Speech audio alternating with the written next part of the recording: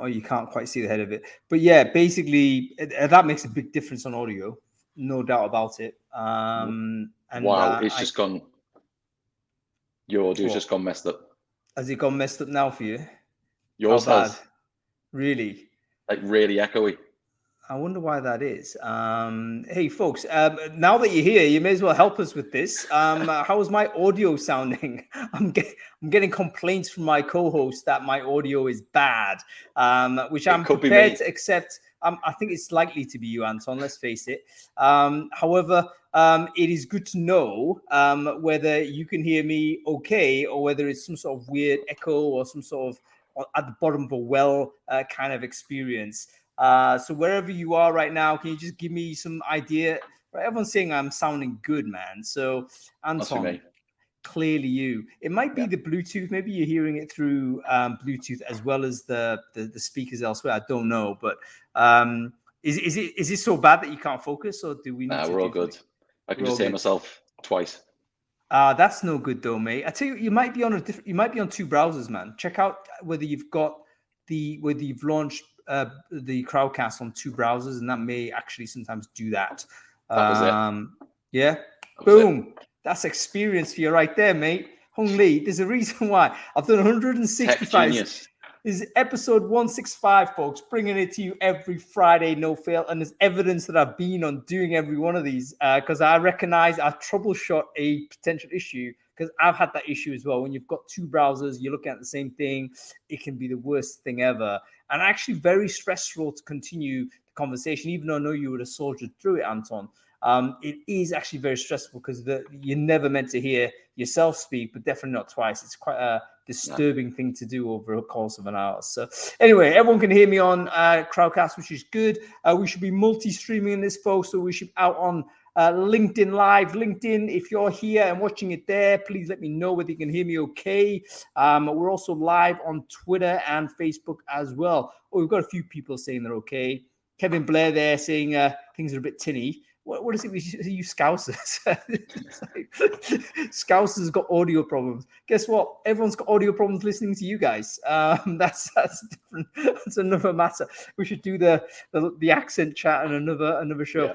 Anyway, we're going to be really excited to be talking about today's topic, because it's something that I think we should all really be very, very sensitive to, because it's occurred to me that your ability to influence is such a big part of how a recruiter does his or her job, right? Influencing skills. If you did like a bullet point list of what are the top 5 skills a recruiter needs, I assure you influence would be in that top 5.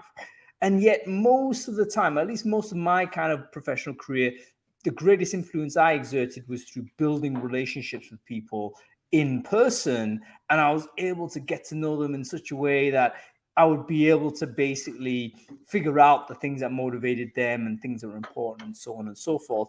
Building those like deep relationships really helped me influence. Like I didn't have the sort of hypnotic charisma that maybe you do, Anton, that can persuade people to do stuff. I don't have this. So moving to video, it just occurred to me, suddenly everything is just flat. It's just like, transactional. Typically, it's very much okay what's happening.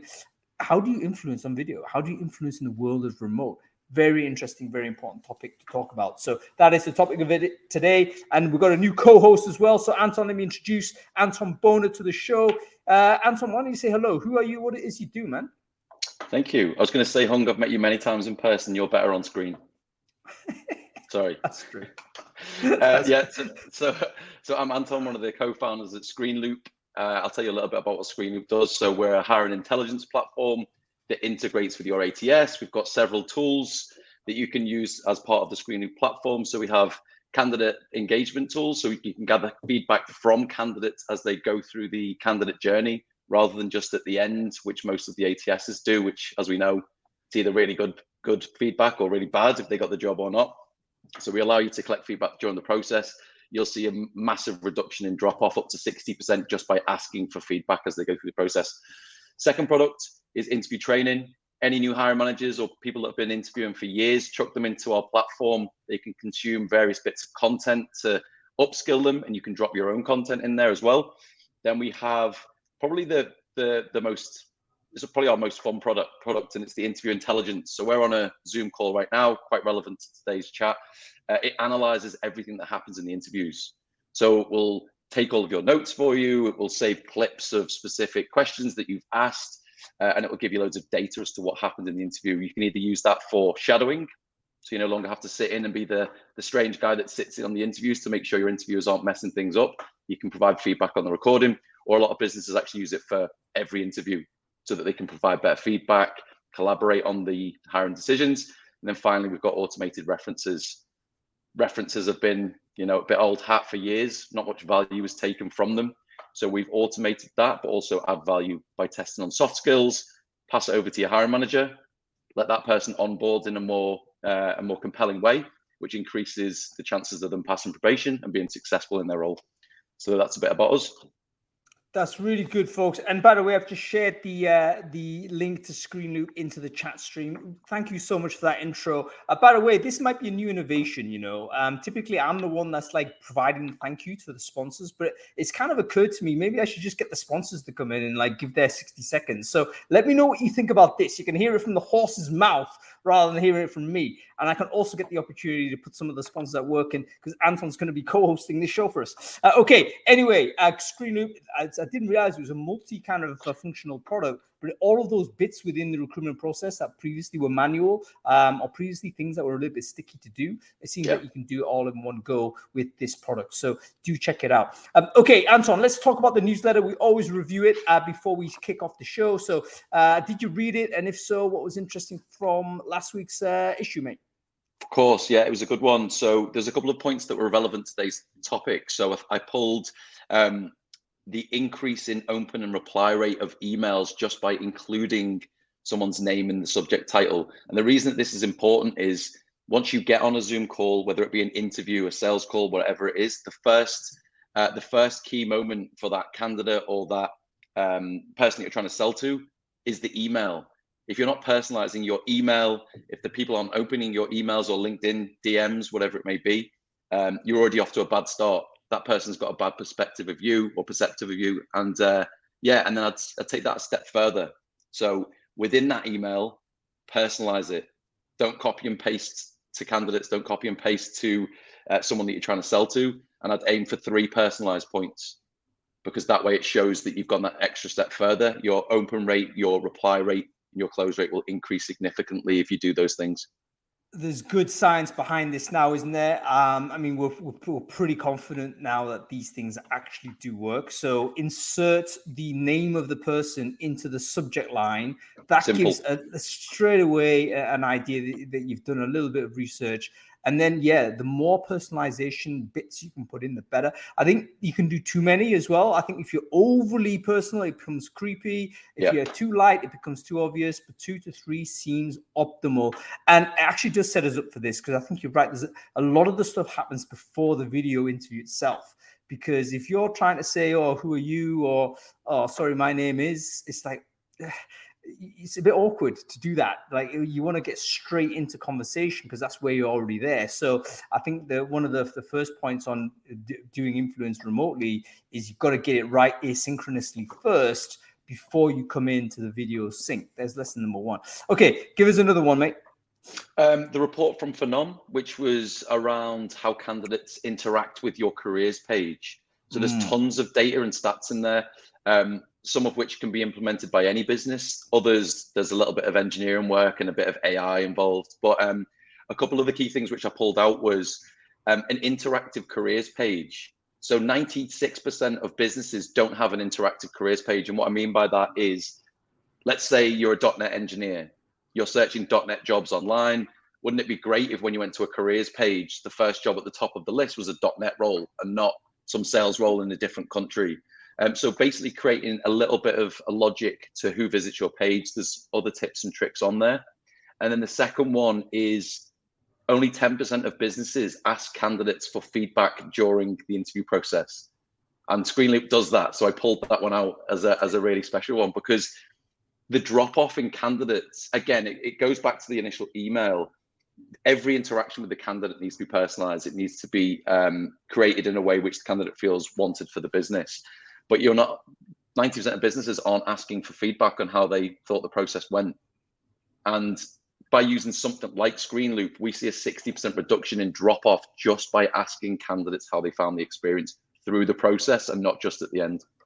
That's right. I mean, it could be a terrible experience, right? So if it could be, let's say, a suboptimal experience, but if you ask the question, then you give kind of the individual who's gone through this mediocre experience at least a little bit of space to talk about it. And your ability to register that you've heard this issue actually will improve the experience. Like a great deal of it is that you feel as if you're not treated as if you're a human being. And I think candidates are also mature enough to recognize that not everything is going to be perfect. Nothing is going to be smooth, but give some space for you to feedback. Don't be afraid of having that or collecting that type of review. It could be the difference between, as you say, getting 10 candidates through the next stage or getting 2. It's worth the effort to do it. By the way, Phenom have put this report in. They did put it behind an email registration wall, but Yana was very kind to tell me that she was happy for me to share the PDF. Do take a look at it. Basically, they studied 100 career websites in Europe, I believe it was, and they put it through quite an interesting audit just to see where they're at. And obviously, Phenom produced this type of software, so clearly they're going to outline the things that they can address as a product. But it's good to have at least that benchmark, because and they do rank the companies. So unlike a lot of these surveys that you see, it's like, oh yeah, we surveyed 5,000 websites, and you see no evidence for that. Here, they've actually listed those companies. So you can actually go and investigate it yourself. I think it's a really valuable piece of work. So well done, Phenom and Yana, for that. Okay, give us one more, Anton, before we get into it. Probably the last one would be the salary, the salary discrepancies between all of the big top businesses in the world that have let people go recently. There was a comparison of their salary and commission based off their stock. Big reason to join one of those big companies is your stock goes up and up and up, and your salary might be slightly less.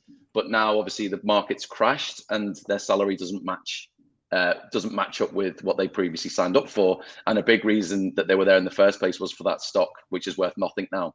So there's a lot of people that have flooded into the tech space now, and there's a lot of people that have flooded into the job market that have come from one of those big businesses that have now been burnt by the promise of stock that's going to continue going up forever, that are now looking for roles at smaller businesses because they don't want to go through that again, and they want a business that's potentially going to have a higher base salary, essentially. Okay, so this is one where I'm going to file under first world problems, because everyone who's affected by this is already on a significant salary, I would imagine. But it's actually really interesting to observe the psychology of people that have variable income.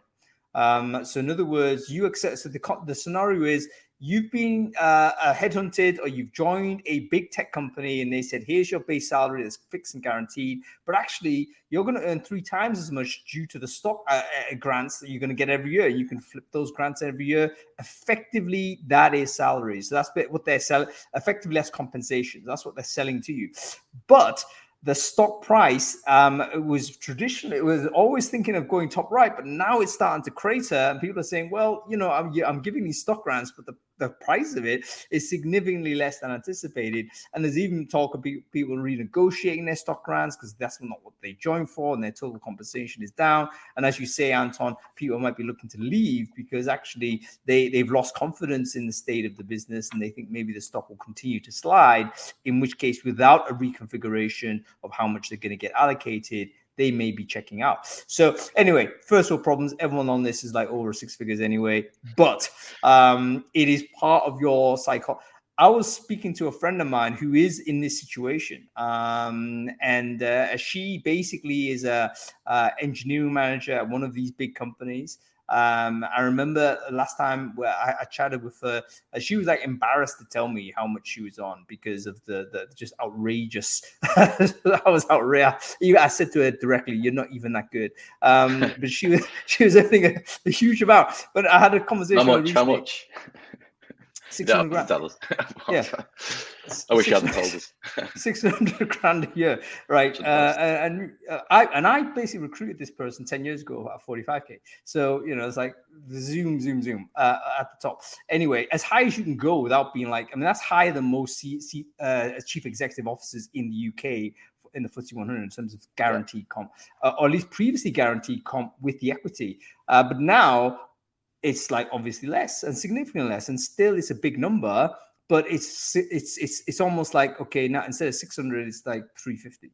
And if you just have that ratio, if you're used to having that number and it's gone down to to half, then you might feel a little bit disturbed. So I'm torn between people that are entering the job market now, though, that haven't worked at one of those businesses, whether they would take that risk at the lower stock price and potentially it skyrockets and they make more than someone that joined a year ago, or whether people are not willing to take that risk. So there's going to be people that are making really tough decisions over the next 6 months.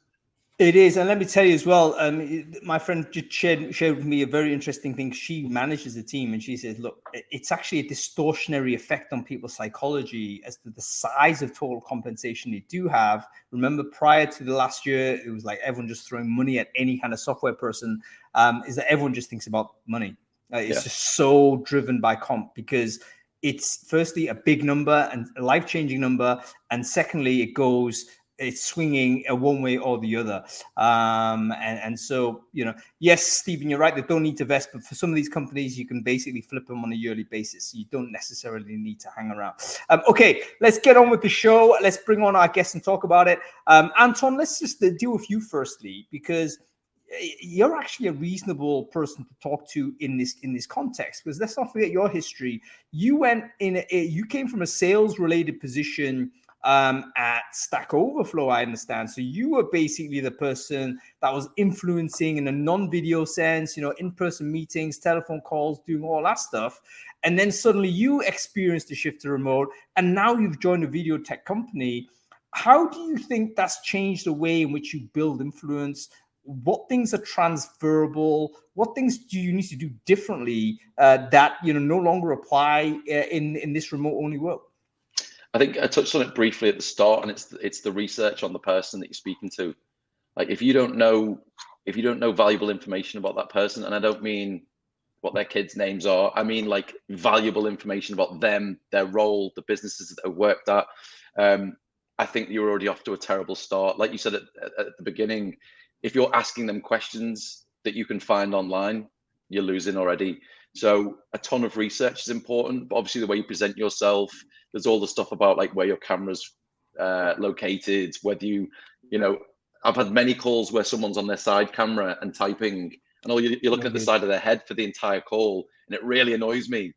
And are they typing notes or are they slacking someone? There's all of these questions that go on in your head that just throw you off completely. So if you're the person that's trying to impress, it needs to be focused attention. Turn off your notifications. Even this, looking up at just had a LinkedIn message, painful. Like, just focus on the person that you're speaking to and make sure that you're engaged with them fully.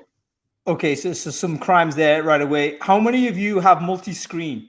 Let me know on chat. How many of you have a setup where there's like 1, 2, 3 different screens you're looking at, and actually the camera that you're using for calls may not be the one that's facing you, and you're looking sideways? I do think you're right. It's awkward. It's weird. Painful. And it's just unnatural, right? I mean, if you think that we're all like used to being in a situation where in an in-person scenario, you generally close face-to-face, maybe just off-center if it's more than 3 people. But if you're doing a one-to-one, the other person's looking off in a oblique fashion, no bueno. Typing away, again, terrible.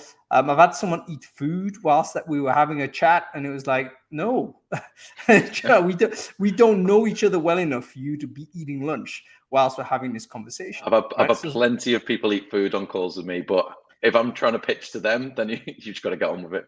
I think that's rude, man. It's rude. So there's an element, so there's basic politeness that is going to help. So the idea of full focus, the camera positioning we'll talk about a bit later, because I think there is an angle where a lot of people are using laptop cameras, and obviously it kind of looks upwards, but actually that makes people look as if you're looking down at them a little bit like this. And is that the effect that you want to to achieve.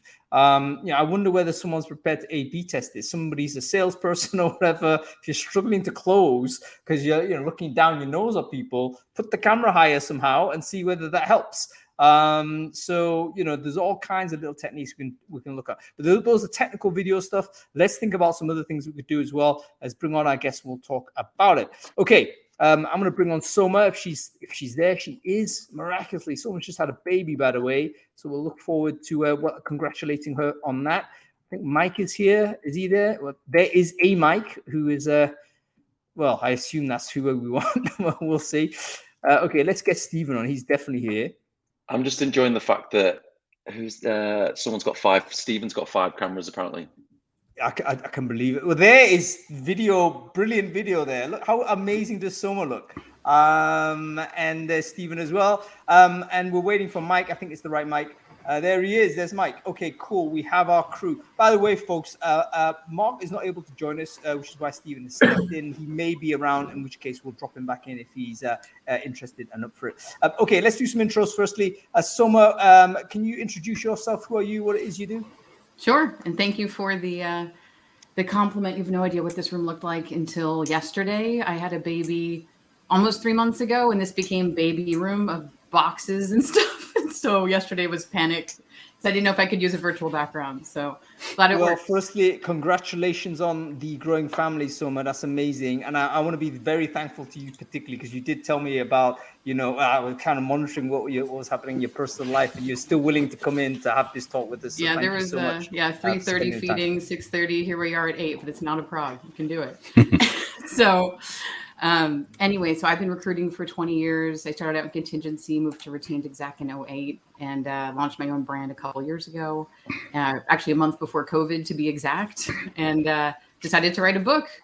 During that beginning of COVID, times were slow. I talked to people, got motivated and inspired, and published it just in May. It came out a week before the baby. So it's kind of crazy timing. All things happening. So great to have you on the show, Soma, and welcome. Look forward to your input on this. Stephen, let's go to you. Who are you? What it is you do, sir? Hi. Most people know me for running the National Online Recruitment Awards. I've been in recruitment since 87, but since 2000, been on the tech and vendor side, straddling or riding several horses with the same backside. But I'm now Chief Growth Officer at TA Tech. Fantastic. And TA Tech are basically, I think, the only significant community for technology business owners, isn't it? So, yeah. Essentially a trade body for technology providers to the hiring and HR sector worldwide. Yep. Fantastic. Good stuff. Welcome to the show, Stephen. And Mike, let's congratulations, but welcome to the show. Great to see you. Can you quickly introduce yourself? Who are you? What it is you do, sir? Yeah, sure. No congratulations or babies happening on my side, Hung. So thankfully. No, yeah. So I'm a head of partnerships for Horsefly, Talent Market Analytics. And I've been with these guys for about 6 years, but I suddenly realized I've been in the industry for over 20 years. So I'm also getting old now. But great to join. Thanks for having me. Don't worry, you're looking terrific though, Mike. It's all about aesthetics. It's not about the amount of time you spent on the planet. Okay, great. Let's talk about this topic. Anton and I have already kind of covered a few points. Like, how can you what is the challenge? Let me pose the question to you again.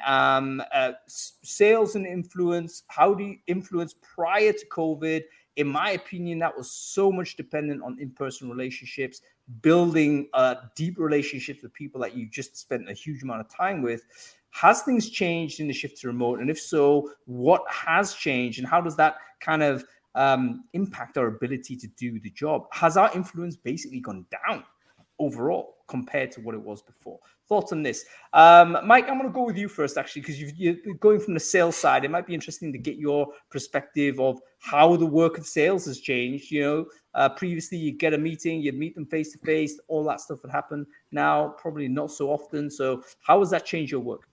Yeah, I mean, it was a huge shift and a big challenge. I mean, the whole world kind of went through that, being thrown upside down during the pandemic. And actually, the point you raised earlier about sort of understanding the person you're talking about, I think that's relevant full stop in anything you're doing from a sales perspective. But we implemented video probably that June, July of the first sort of phase of the pandemic, really, because it was about trying to be personal with people, and I think when you don't have that in-person opportunity, having the ability that someone can see your face and actually the most important thing I think with any video or any outreach, full stop, is what is your purpose for calling that person?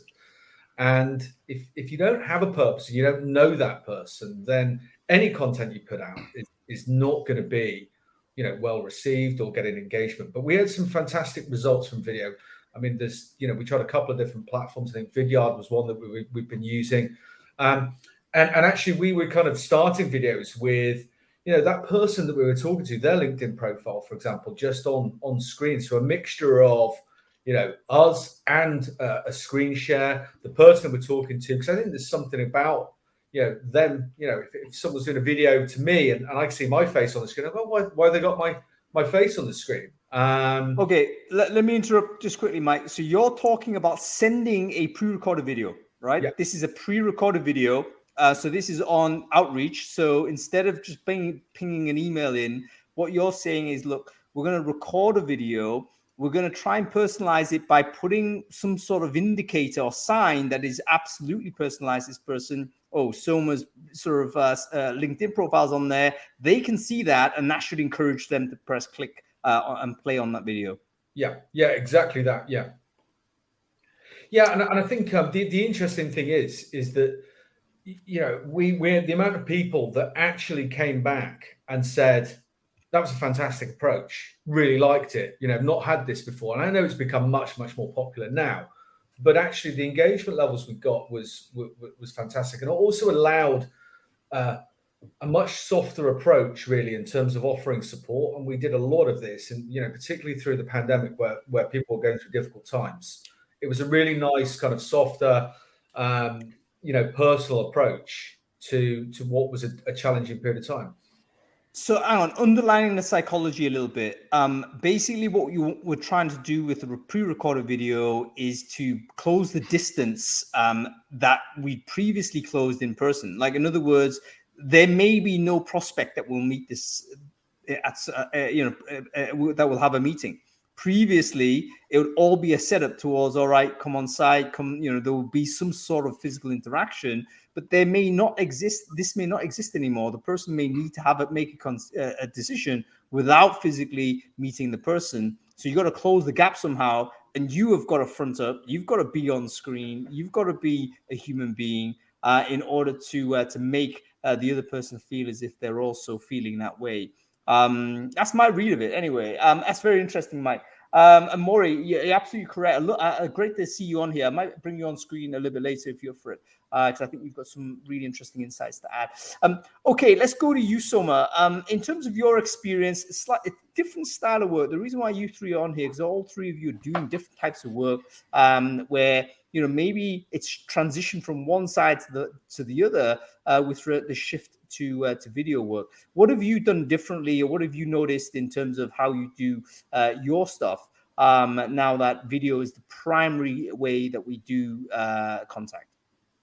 Sure. So I'll admit that I prefer phone to video, and I prefer video to in person.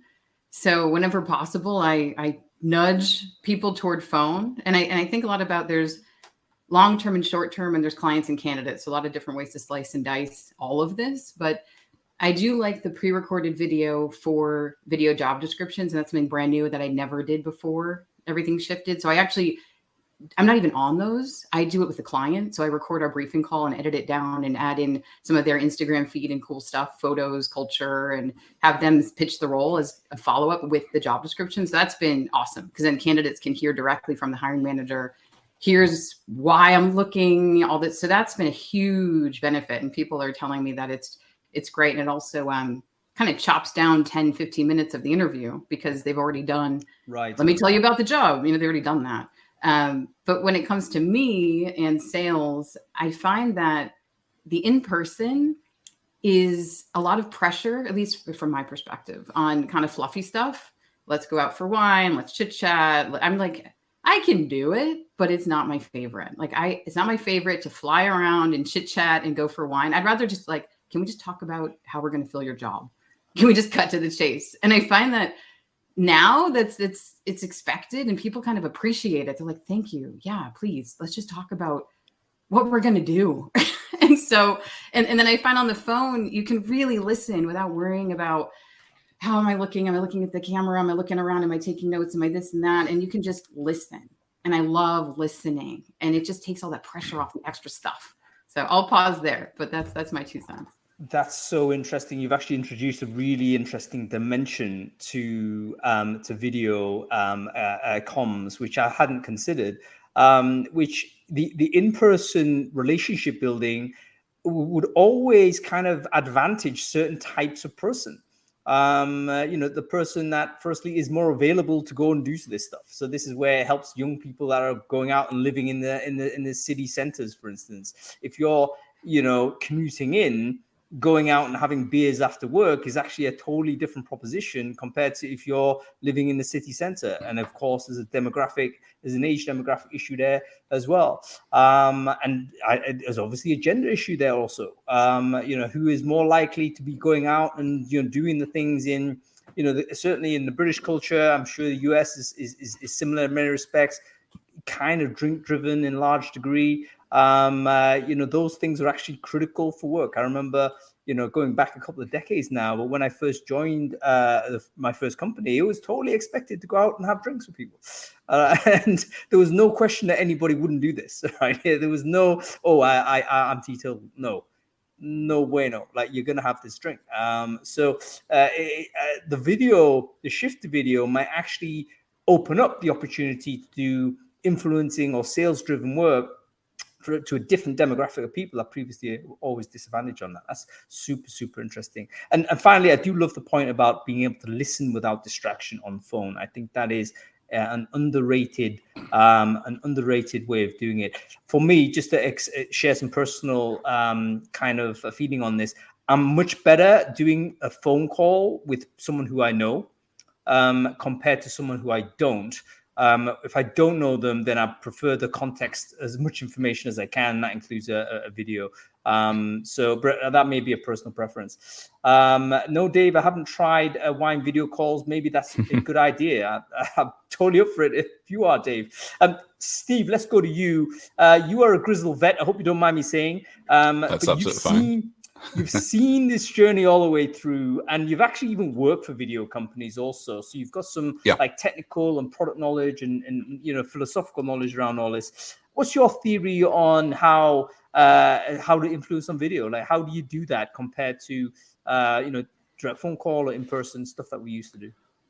So first of all, video is a platform where we've kind of ended up on video after chasing candidates, if we're talking about recruitment, through different mediums where they would eventually block us off. So, whether it was phoning people, they didn't answer the phones, or sending emails, or sending texts, or messaging through LinkedIn, and so on. And as Mike was saying, messaging people with video, it's a novel way of communicating with people. But after we get to the point where everyone's sending video messages, is anyone going to look at them anymore? But more importantly, as Summer says, in terms of listening, it's an interaction. So where you're looking to influence someone, you can't influence someone if you're only broadcasting. If you're only putting out a message, you need to get feedback on, is my message being understood or received? Do I need to rephrase what I'm saying? So if I'm looking at someone on screen and I can see the person, then I can respond to that. I love how video interviews are used in a lot of cases, but the asymmetric where you're recording and sending off, I'm not a big fan of. But a one-to-one where you're speaking to the person, where you're speaking with the hiring manager. If I'm looking to persuade a hiring manager as a candidate that I want to come and work for this company, then I want to know that what I'm saying is landing. And all of the micro gestures that are appearing in my face and in their face, they all build up learn knowledge of the person. So when you're talking about preferring a phone call with someone, and I love phone calls. I'm quite at home on phone calls, but a phone call, you're relatively, well, if you think about it in terms of having blinkers on, you're concentrating completely on what someone is saying and excluding everything else, and you're focusing more. In video, it's easier to be distracted if on a show like this, or a Zoom call and so on, if you've got multiple people on the call and you've got other programs going on, your emails are coming in, your LinkedIn's happening, and other alerts, then you can be distracted by other things. But if you see the use of video evolving, we're only at the foothills of where it's going to go. A few years ago, I would say every job advert should be a video job advert where the hiring manager is on screen. They're talking about the company, they're showing their culture, they're showing the person that you might be going to work alongside. And actually, the response rates to those, where companies like Siemens, for example, they measured the response, and they found that the measurable caliber of candidates who applied for jobs was something like 175% up. And that was actually from two things. So the candidates who didn't suit for the job were more accurately self-selecting themselves out and not applying because they knew they weren't a match. And candidates who were never going to apply before, who might have had preconceptions about a company, thinking about the culture or the environment or the hiring manager, they then apply where they were never going to apply before. And more than that, what they found was that something like 47% more females were applying for jobs, engineering jobs, than before, because they could literally picture themselves working for the hiring manager who's made a video. They've shared the culture and the environment, and they think, I could work for that person, whether they're male or female or whatever. They can picture themselves in the role, and actually, it opens up a door to understanding a job and a company and a culture that you're just not able to get from a text-based job advert on a job board. I wouldn't do video. Let me interrupt you there, Sorry. Stephen, just to underline that point, because I think it's really important. One of the advantages of doing the video, the employer branding video, if you like, getting the hiring manager on talking about it, is oftentimes to puncture some brand perceptions that the marketplace might have of you. Siemens, for instance, what is that? Huge manufacturing company. All I know is that they do these huge things. Why is that suited to me? I might have some preconceptions about this, but if you have someone stepping up and saying things and then suddenly recorrecting that, it gives you an opportunity to trade. It's actually very similar to, I remember having a conversation with IBM, and they had the same problem. They had an overwhelmingly powerful brand because everyone knows IBM, but it also carries with it a connotation as to who works for IBM. And they really needed to have in their case, it wasn't hiring managers, it was actually employees to step in to just show who they were. So I think that's a really significant point. Okay, cool. Very, very interesting. Let's move the conversation on a little bit. I want to leave the recorded video aspect behind just a moment, because I think there's one style of video. In fact, there's two styles of video: async message, and then also async personalized message. And then we've got the employer branding video, which is probably not so personalized, but it goes to a big cohort. Let's talk about the in-person, should we say, synchronous video. When we're opening a conversation, and by the way, it doesn't have to be sales. It could be your first conversation with a hiring manager, for instance. Previously, you could go and visit that person, sit at desk and maybe it would be taking, going for lunch with them or whatever. You'd have a different context. Now it's like a 30-minute Zoom call, right? It's scheduled in and out, very transactional. What should you be doing in order to make sure that your relationship is in a strong position, so that not only are you just processing information, but you've got a relationship with this person that you can help, you can work together on solving this problem. Thoughts on this? I'll throw it up to everyone, including you, Anton. Anybody who's got any ideas, then chuck this one out. I mean, I'm just going to I'll make a really quick point on, whether it's around the continual engagement, because actually that doesn't change whether you've done a 30-minute Zoom or an hour in-person interview with someone. That process that you need to go through, in my opinion, that you've got to look after them. So that stays the same. I actually think if you think from a hiring perspective, how much easier it is now for candidates that can have interviews without thinking, I've got to go and travel into London, I've got to drive somewhere, I've got to catch a train. And you never know somebody's personal circumstances, financial circumstances, and all of those things. So I think in that perspective, the Zoom or whatever, Teams, that process of that first calls is superb. Dude, on the financial side, and this is not a sub story, but I remember when I graduated from university, I couldn't take an interview at London. I couldn't afford the damn train fare.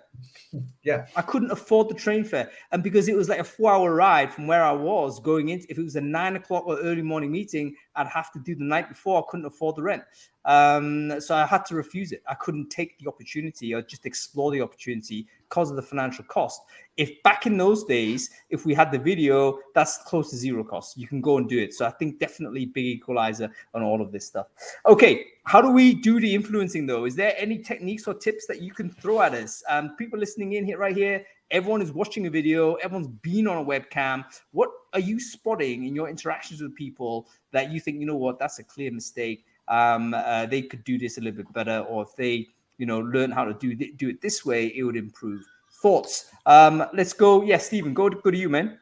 Well, I'll tell you how you can influence someone. If you come on and if you're doing that, that up your nose view from a camera, and you've got dodgy audio and your Wi-Fi is not very good, then your credibility is shot. So it's important to have the small investment in making sure that you're clean and clear on screen and that your camera's eye level. All of these things can be done for no or little cost.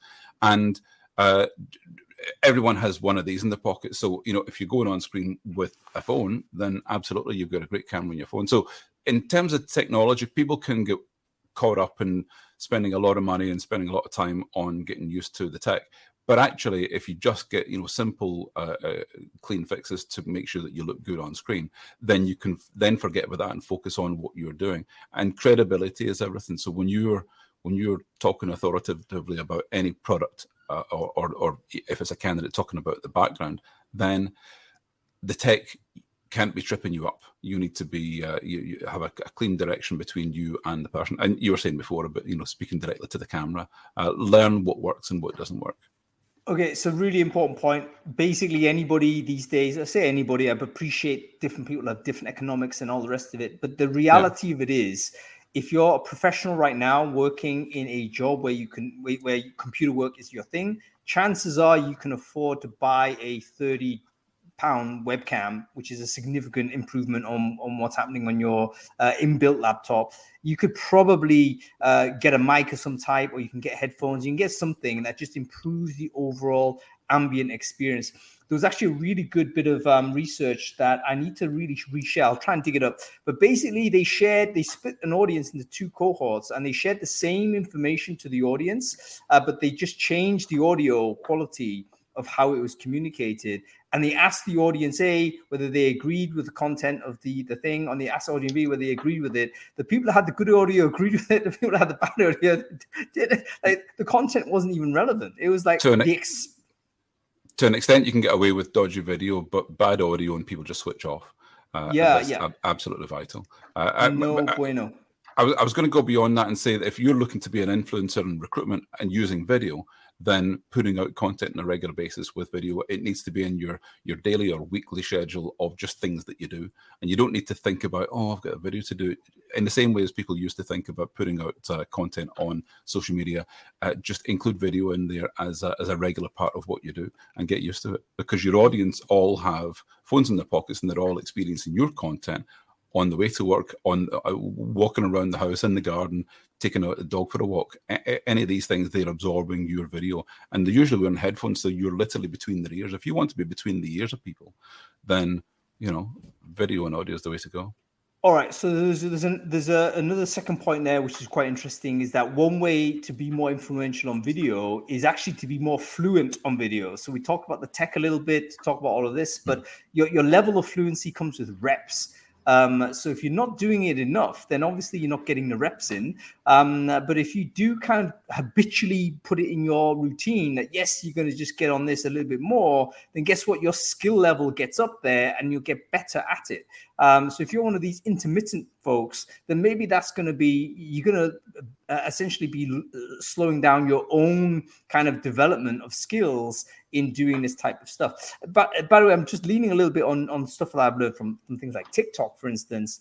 It is like, it's not about high production value. It's not about thinking a lot. It's like literally just going and shooting and going with it. And there's no question the people that are most popular on that platform are the folks that do it all the time.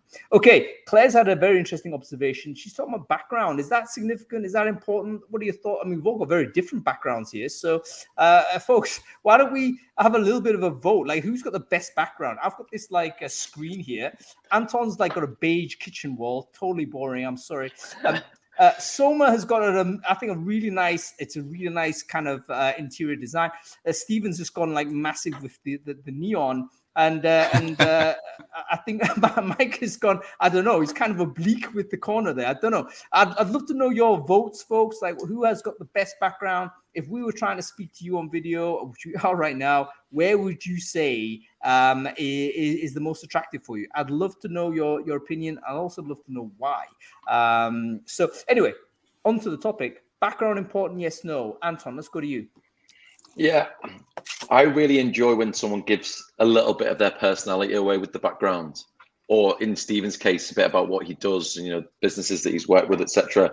I really enjoy like picking something from the background. You know, if you see like guitars set up, or I spoke to a guy recently that had a wall full of trainers, and I really like trainers, and I knew that he'd lived in Jamaica, and I could see a pair of black, yellow, and green trainers. Immediately my eyes were drawn towards him. I was like, oh, did you get those in Jamaica? And he was just like, one, yeah, I did work in Jamaica. Two, it was just a little bit of rapport building. But for me personally, I'm sat in the kitchen today, Hung, as you know, so my connection's better. I've usually got, you know, just the room background, but I think it's good for me personally when there's no distractions, right? So if there's a lot going on behind me, or if I've got that Zoom beach effect video in the background, my eyes are following the palm tree and I'm somewhere else. So I like it either really plain or just give a little bit of your personality away. It just depends on who you're speaking to for me. All right, so key point, basically it's an opportunity to just show a little bit about your life. And again, I think that closes the gap between, is this just an avatar or a human being? So remember, if we're building in-person relationships, we'll probably find out this guy had kind of spent time in Jamaica, but we don't have the opportunity to do that. We've got much more compressed opportunity to know each other, and you could signal certain things, which I'm not doing a very good job. I'm not literally stopping people from finding anything out by having a screen on, but that's basically through impoverished circumstances. Anyway, in terms of backgrounds, let's go around on this. Soma, speaking of, have you thought about the background that you've set yourself up on? Was that something you sort of, did that go into your thought process when you were doing video calls? Absolutely. I have two lights in front of me. I have the window in front of me, the overhead lights off, and then I have these photos that are all photos I've taken, and the shelf with the fake plant and some books, and those are books I like. So yeah, I feel it's simple but has some personality. I think it looks great. I think the lighting is amazing, and I think there's enough in the background to be interesting but not overwhelming. I think there's someone in the chat there just said, look, was it Ralph or somebody, Rafe maybe, who said if it's too busy, maybe it can actually be distracting, which is interesting. And also Maury with the idea that virtual backgrounds are bad. What's your thoughts on this, folks? Virtual background, yes, no? No.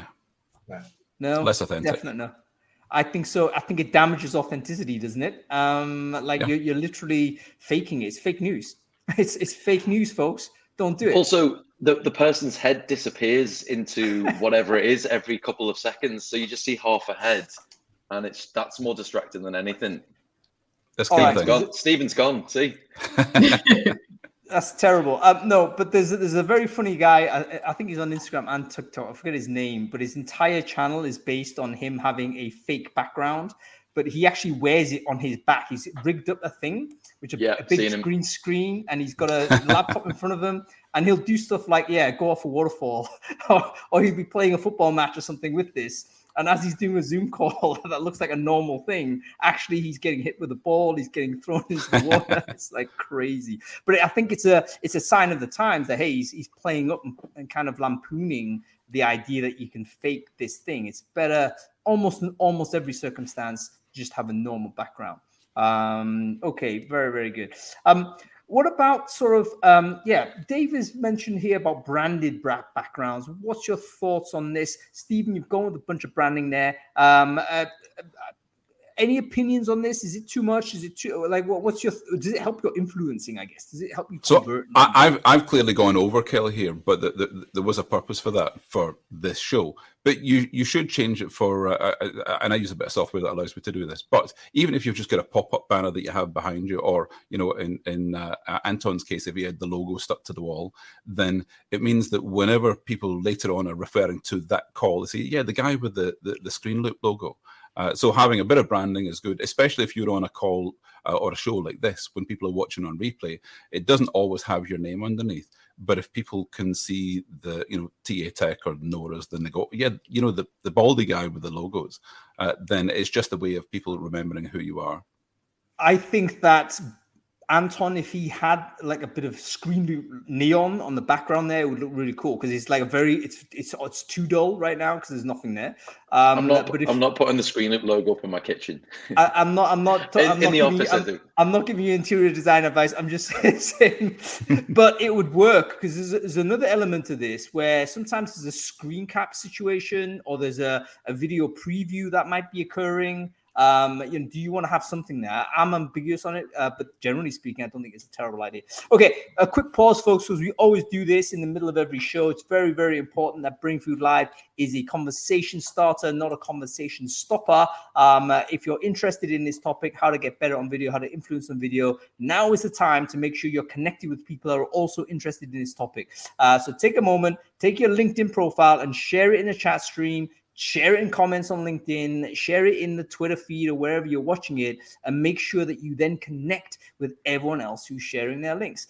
This is the way in which everyone basically can expand their network with people that care about this topic. If you've thought about it, if you thought about it and think, you know what, I need to get better at video, now is the time to make sure you're speaking to people that can help you do that. By no means should Brainfood Live be a show that starts the conversation and then is a bottleneck for it. So take a moment and share your LinkedIns into the chat stream, folks. Okay, let's moving on to the Stephen. Can you stop that, please? Yeah, see, that's distracting. Stick your LinkedIn stuff in there. Okay. Let's move it on to a bunch of takeaways, because we've only got 10 minutes left, less than 10 minutes to talk about this. If you're advising someone who that you think, could do a better job in terms of their ability to do, to just be a bit more prominent or more effective on video, what would that be? Thoughts on this? Soma, let's go to you first. Sure. And I just wanted to plug that not everyone can have a separate workspace. So it's virtual back. People are trying to put their best foot forward, so it's fine. Like, I agree, it's a little less authentic and you disappear, but you know what? It's all right at the end of the day. But what I was going to say, it kind of ties into a couple of your earlier questions with relationship building and influencing and all of that. And I think a big thing for me is just, it's very easy to be transactional, especially when people are so reachable, texting, video call, this and that, versus when you're going in person and it's a bit of more of an investment. And now there's just so much noise and so many touch points and just less barrier to contacting somebody. So it's important to take it out of the transaction and bring it up a notch. And, I start every candidate call with, look, of course I have a role I want to talk to you about, but it might not be right for you. My main goal is just to really get to know you and think of you so that when the right thing pops up, whether it's in a month or 3 years, I think of you for that. But let's talk about this, right? So just keeping it in, of course, the transaction, but always bringing it up a notch. And that's how I think a lot of these relationships can be just from the beginning of the call, just setting that precedent.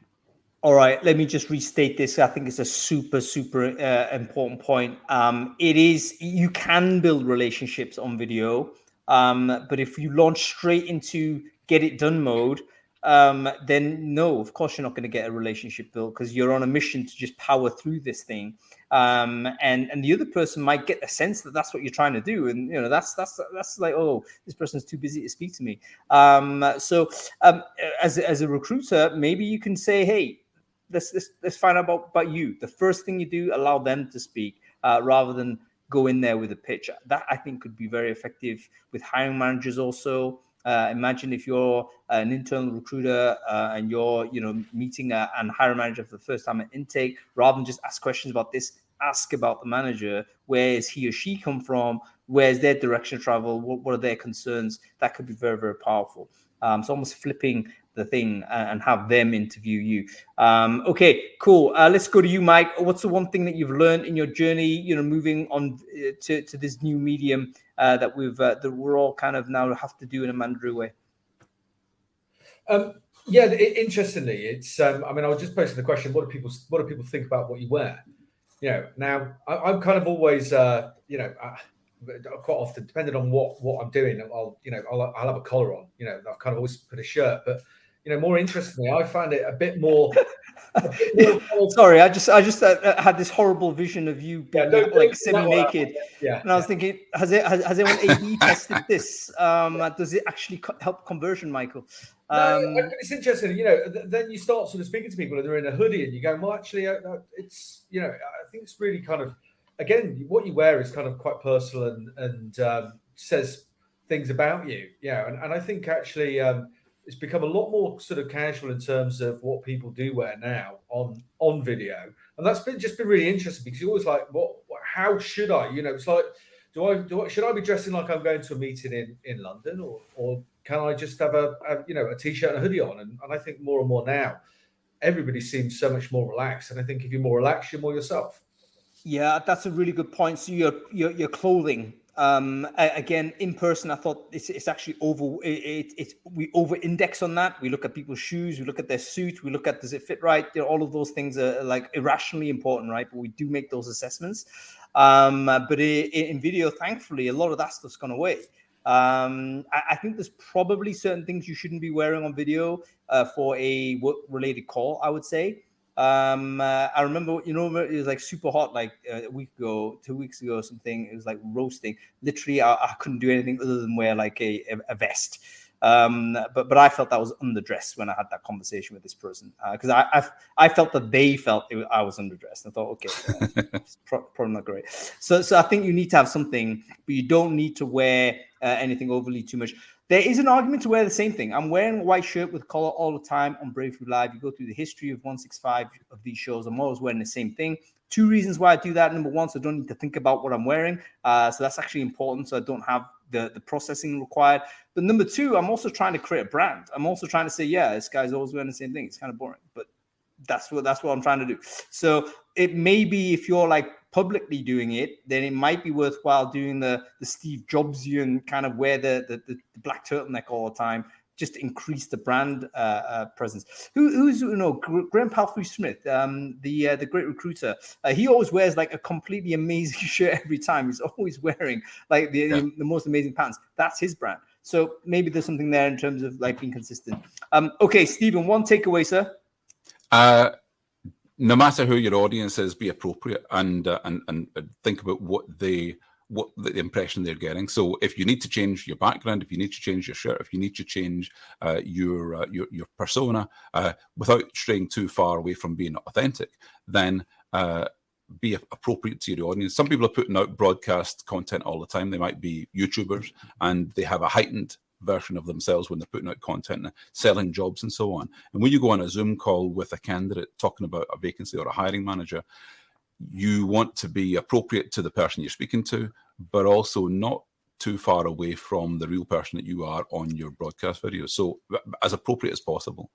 That's actually a really good angle. And it's also, I think, a really wonderful topic for a future Brainfood Live. Like, how do you draw the line between customizing your approach, which a good salesperson or anybody who's influencing knows how to do? You're not the same person, exactly the same person every interaction, but how do you stay authentic on that? Like, what is the balance? Because I think there is some people overcorrect one way or the other. Some people are literally comedians and they come across as charming at a superficial level, but then you think, why is this person so different? And then there's other people that are so resistant to changing their approach at all. And they're like just crudely stepping forward as who they are and you think, whoa. This person's too much. So that is a future Brainfood Live topic. Thank you very much. Okay, Anton, leave it with you, sir. Give us one tip, one takeaway that you've seen. In fact, as a person that's looking at ScreenLoop, you probably can see some stats on this. Like, how are you effective on video? What things can you tell us? Yeah, I think it goes back to focus and being present with the candidate or the person that you're trying to sell to. I'm horrendous at multitasking. If I start typing, my mind then says whatever I'm typing. So I'm just horrendous at it. So essentially, I think it's really good to use technology in sales. There's Gong, like sales calls, loads of salespeople use Gong because it transcribes everything that happens. Screen Loop similar for interviews. So you can be present with the candidate. It takes care of your notes, highlights, anything for you so that you can be present with the candidate. Yeah, very. So that's actually quite important because sometimes you do need to take notes. And I remember there's a couple of calls with a company I'm dealing with that I've failed to take notes because I want to be present. And now that I've failed to take notes, I've actually forgotten the content of that conversation, which is really bad because it's quite important. That meeting was for me. So I'm like, oh crap! Like, how do I get this back? I used to get so paranoid that someone would see me looking down writing that I would write looking in the camera, and I'd look at my notes at the end of the call, and it'd just be a squiggle down the page.